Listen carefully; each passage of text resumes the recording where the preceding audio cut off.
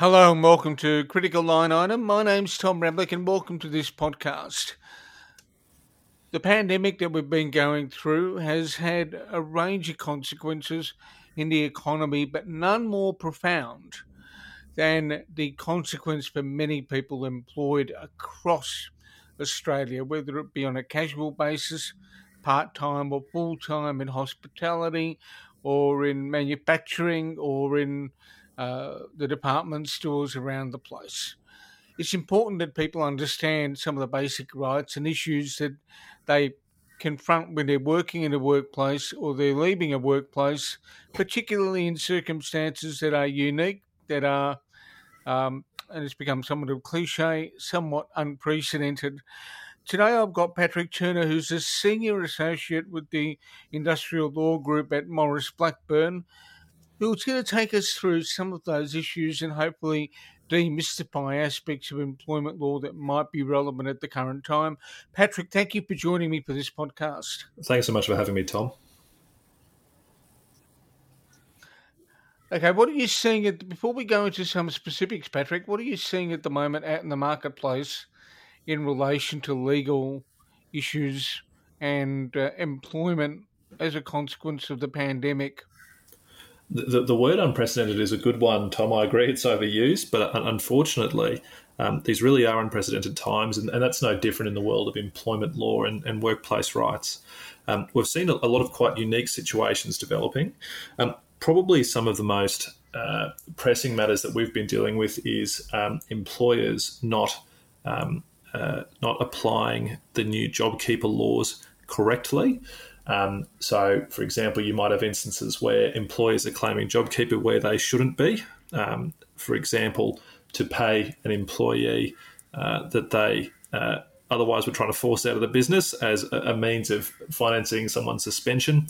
I've also heard of issues where employers have made entire groups of employees redundant and then subsequently sought to claim JobKeeper to help defer the costs of those redundancy payments. So there's a range of issues with how people are complying with the new JobKeeper laws. There's also, of course, the issue of employers simply opting out of the scheme and not applying for it at all and instead opting to make redundancies, which is really disappointing to see. It means that the scheme is not quite having the desired effect, and it means that there will be lots of people out of work who otherwise could have been kept there if people had decided to take advantage of the federal government scheme. So that's significant too. Beyond that, we're seeing incredible instances of employers seeking to either request or, in many cases, direct employees to take pay cuts. Sometimes they're seeking their agreement, sometimes they're not. There appears to always be the implicit threat of termination of employment if people don't agree to drastic changes in the way that they're paid or the way that they perform work. All of those issues have consequences for employment laws, and that's been keeping me very busy, Tom, in the past couple of months. Okay, well, if we can can we expand on a couple of those? One of which is the inaccurate application of the JobKeeper laws.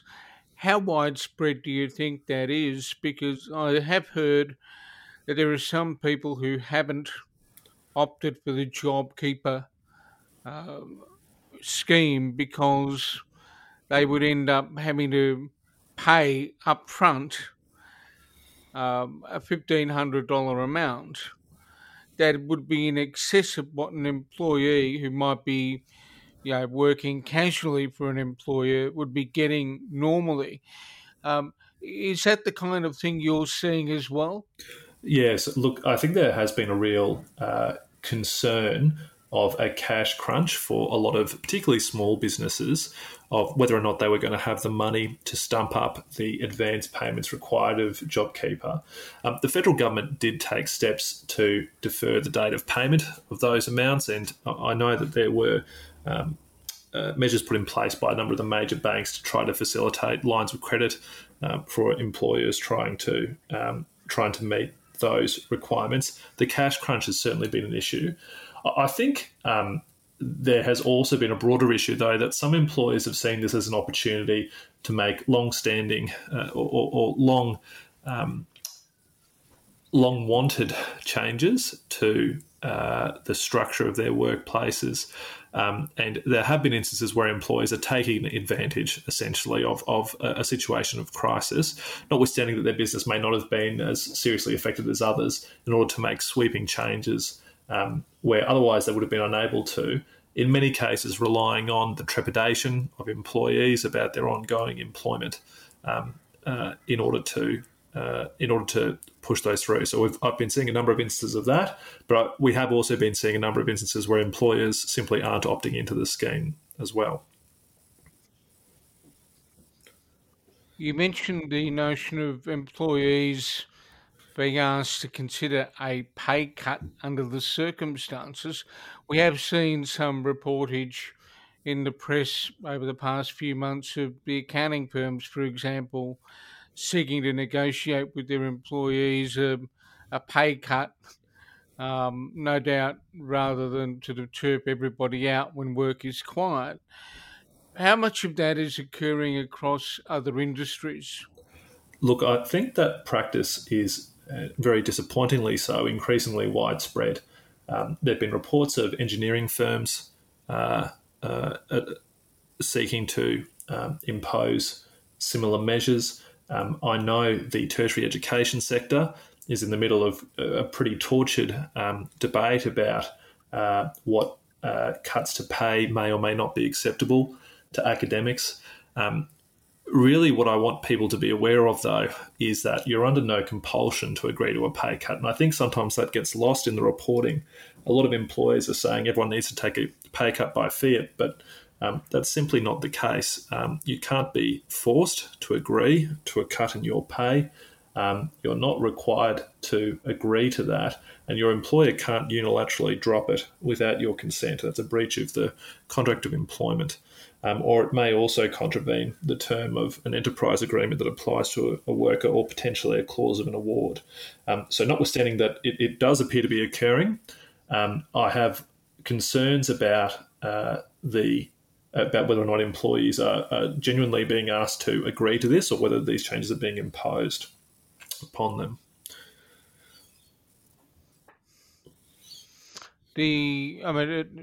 This leads me on to the sort of some of the issues that I was keen to talk to you about. You mentioned that there might be a practice amongst some employers to, shall we say, clear out dead wood, or move people on under the cover of the pandemic. What are the issues for people that look as if they're being made redundant, or have been made redundant in the current circumstances? Certainly. So, as I mentioned, there does appear to be a bit of a practice of some employers taking advantage of the present circumstances to get rid of difficult employees. It's important to know that there are protections in place. If you're made redundant, firstly, if it's not a genuine redundancy, you might have an unfair dismissal claim against your employer.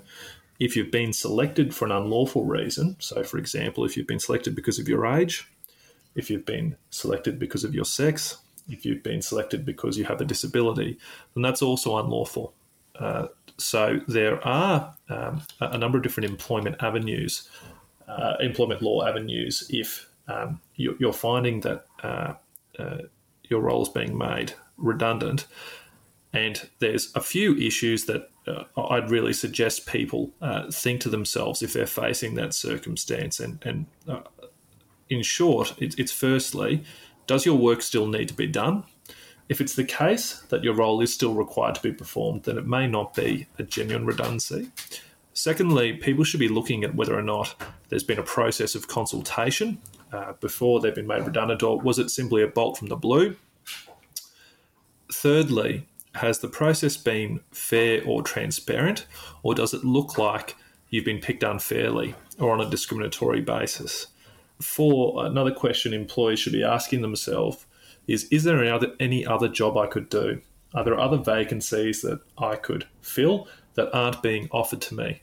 And finally, if they are making me redundant, are they paying me everything I'm entitled to? So those are the things I'd be recommending people have a think about if they're staring down the barrel of a redundancy. There's redundancy is one thing, but we also have the whole notion of being stood down. What are the circumstances in which an employer is able to stand somebody down? That's a great question, Tom. So, a redundancy is distinct from a stand down. So, a redundancy will occur where an employer terminates a job because it no longer requires the job to be performed by anyone. So, unlike with a stand down, the employment relationship ceases completely.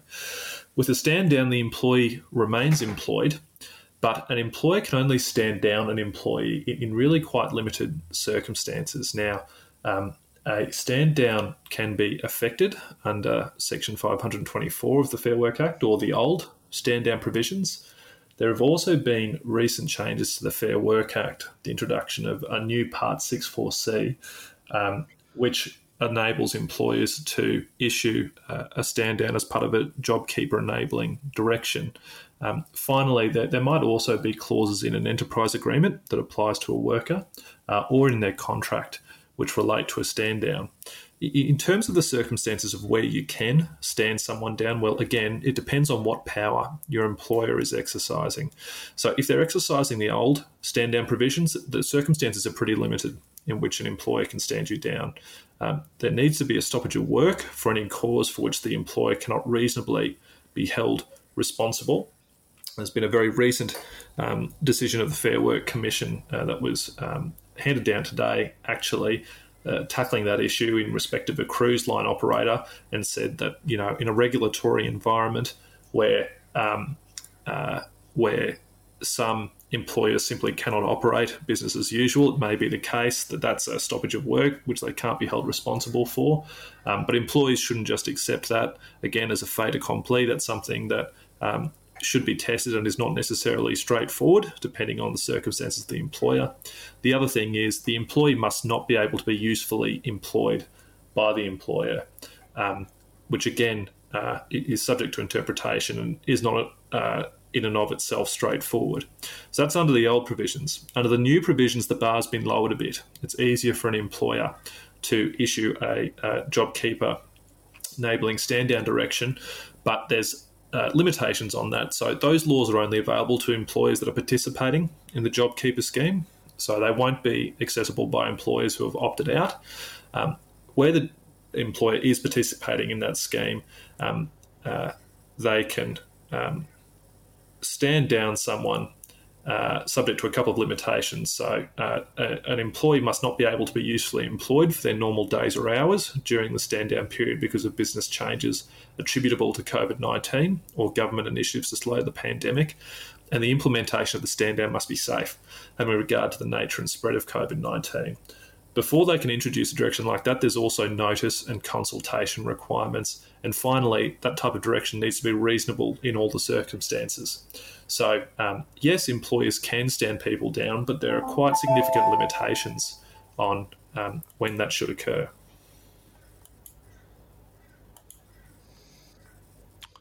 And in terms of standing down, that applies to I spoke to someone who had an interesting case study, Patrick, which was they're a cleaning operation. Yep. Many of their contracts are with hotels. Hotels were forced to shut as a result of restrictions on their operations related to the pandemic and preventing spread. The employer in this case, I'm thinking of, did get JobKeeper. The employees have been stood down, Yep. but they'll no doubt come back online when all the clients for which cleaning had been done prior to the pandemic, causing the shutdown, reopen.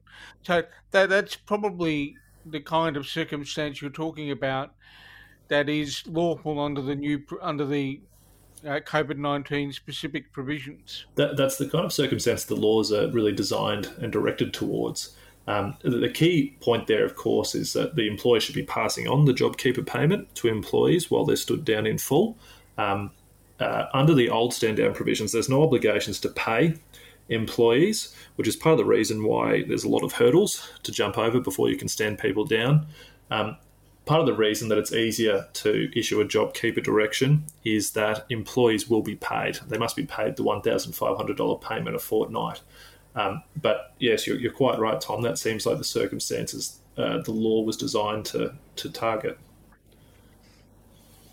Have you found in the practice any examples of employers that have engaged in behaviour that is not in the spirit of the COVID-19 provisions? And unfortunately, yes, we are encountering a lot of instances where people aren't adopting the attitude of we're all in this together, and seem to be operating on towards more selfish ends.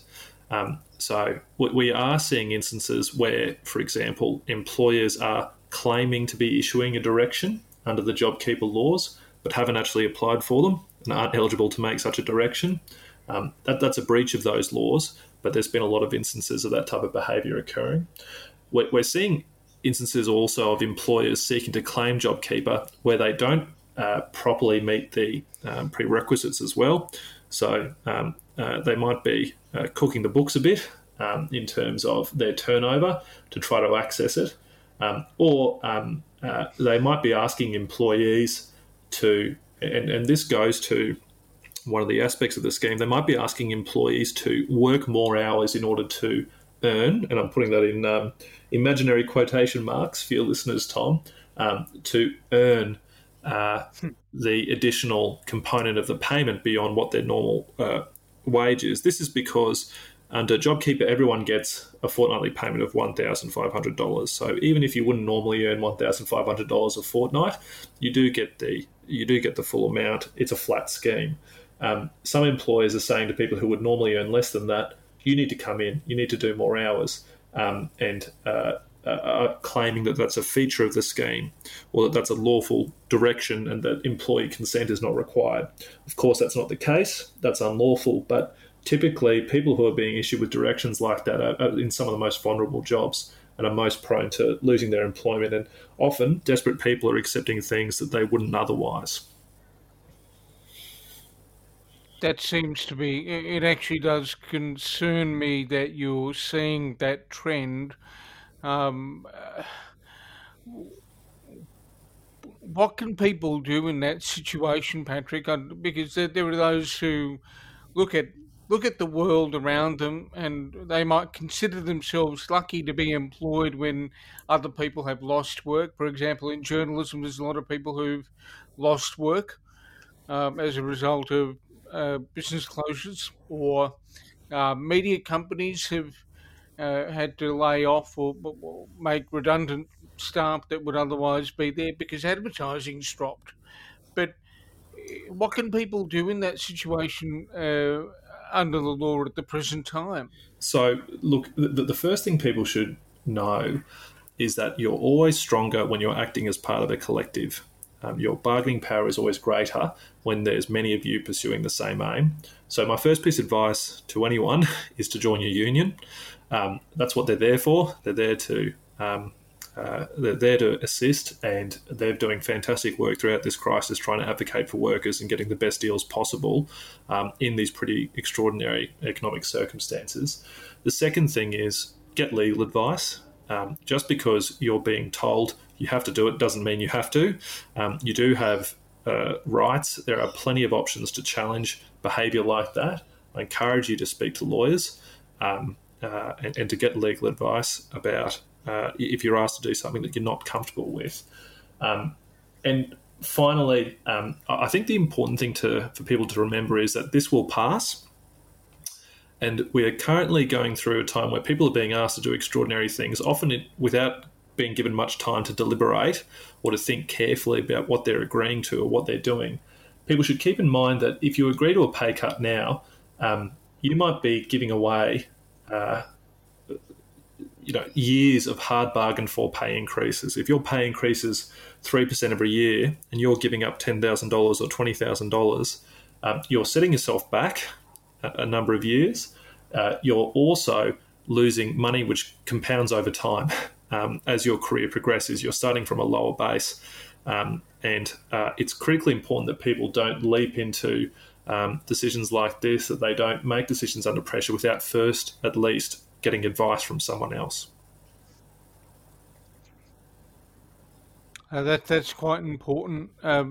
We've dealt with the notions of redundancy. We've dealt with the notions of standing down. Now, imagine I'm an employee walking through the front door of an office after being in self isolation for a couple of months. My employer has said I'm not to walk through the front door of that office without the COVID Safe app downloaded onto my telephone. Is the employer entitled to require me to have that app on a telephone or an electronic device before I return to the office? Yeah, that's a great question. So, employees are required to comply with reasonable and lawful directions that are issued to them. There's obviously two big caveats there, though. If it's not reasonable and if it's not lawful, then it's not a direction that you're required to comply with. In respect of employers directing people to install the COVID Safe app, that's not a lawful direction. So a new section 94H, subsection 1 of the Privacy Act has been introduced. It provides that a person, including an employer, must not require another person to download the app to a phone, to have it in operation on their phone, or require them to consent to uploading COVID app data to the COVID Safe data store. If an employer was to issue such a direction, they'd likely be committing an offence under those new laws. So if people are being issued with such a direction, I'd really encourage them to let their union know, speak to a lawyer, or in the alternative, speak to your local workplace health and safety regulator, because it's not a lawful direction. It's in breach of the Privacy Act, and you can't be required to do it. Okay, what is lawful in this circumstance? Because I've heard of, for example, there being changes in internal work arrangements in office environments where uh, an organisation might say, "Well, we won't use the hot desking methodology anymore. You will need to book a desk ahead of time. You won't be able to have access to the kitchens for a period of time, given the risk of spread." Are those kinds of things more likely to be within the um, scope of the law and allowable?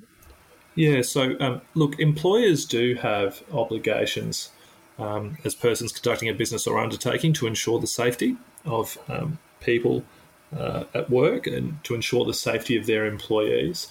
And it is important that safety measures are put into place to make sure that the risk of COVID exposure is low. Um, so a lot of those measures will be lawful to the extent that they're directed towards ensuring worker safety. Um, but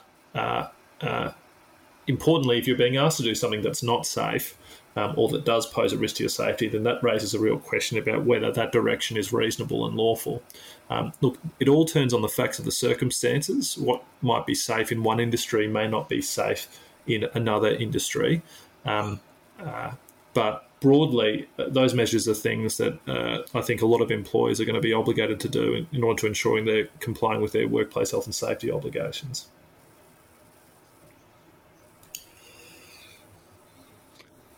Are there any other issues, Patrick, that people listening need to be mindful of at the present time, given that employers and employees are going through a fairly tense, I guess, period given the pandemic um, and government initiatives to try and slow the spread? Yeah. I guess what I'd ask people is to show a bit of compassion to each other.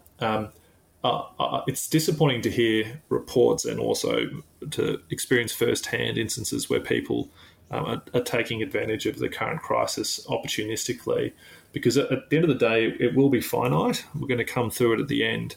And I think those businesses that do the right thing by their employees during this crisis, they're the ones that are going to come through stronger and better through this crisis. They're going to have the respect of their workforce, but also of their customers and of their shareholders. If people show a bit of compassion, if people try to do the right thing by each other, then I think we'll come through this fine. But if people do act selfishly, if we're making policy decisions that don't ensure that workers' rights and a safe, healthy, efficient economy are in place, then yes, I'll be concerned. So I guess that's the one thing I'd say to all your listeners is if we can show a bit of compassion, that'd be, I think that'll help us go a long way. Okay, Patrick, look, that's a really good point at which to stop and sort of give people a chance to reflect. Thanks for making your time available today. Now, if people were wanting to contact your firm, Morris Blackburn, for any advice, not that you're necessarily wanting to flood people to call you, but what are the contact points for Morris Blackburn as one of the industrial relations law firms? Absolutely. So, look, we've got probably the best way is to go via our website. If you go via our website, the information's all there, the different options that are available to people are set out there. You can also look up the lawyers that you'll be speaking to, so you've got a sense of who's going to be picking up the phone or meeting you in person to discuss the issue. We've got a fantastic team who respond to phone calls and inquiries from people. They do a great job at getting you through to the right person. So if people look us up on the website, please get in touch. I'd really hate to see people making decisions now that have long-term implications for them without at least first getting some advice. That's an important point to end on. Look, Patrick, thank you so much for joining me. I've been talking to Patrick Turner, who's a Senior Associate in the Industrial Relations Practice at Morris Blackburn Lawyers. Thanks for joining me, Patrick. And also to those of you listening, stay safe and look after each other. And I'll be back soon, no doubt, with another podcast.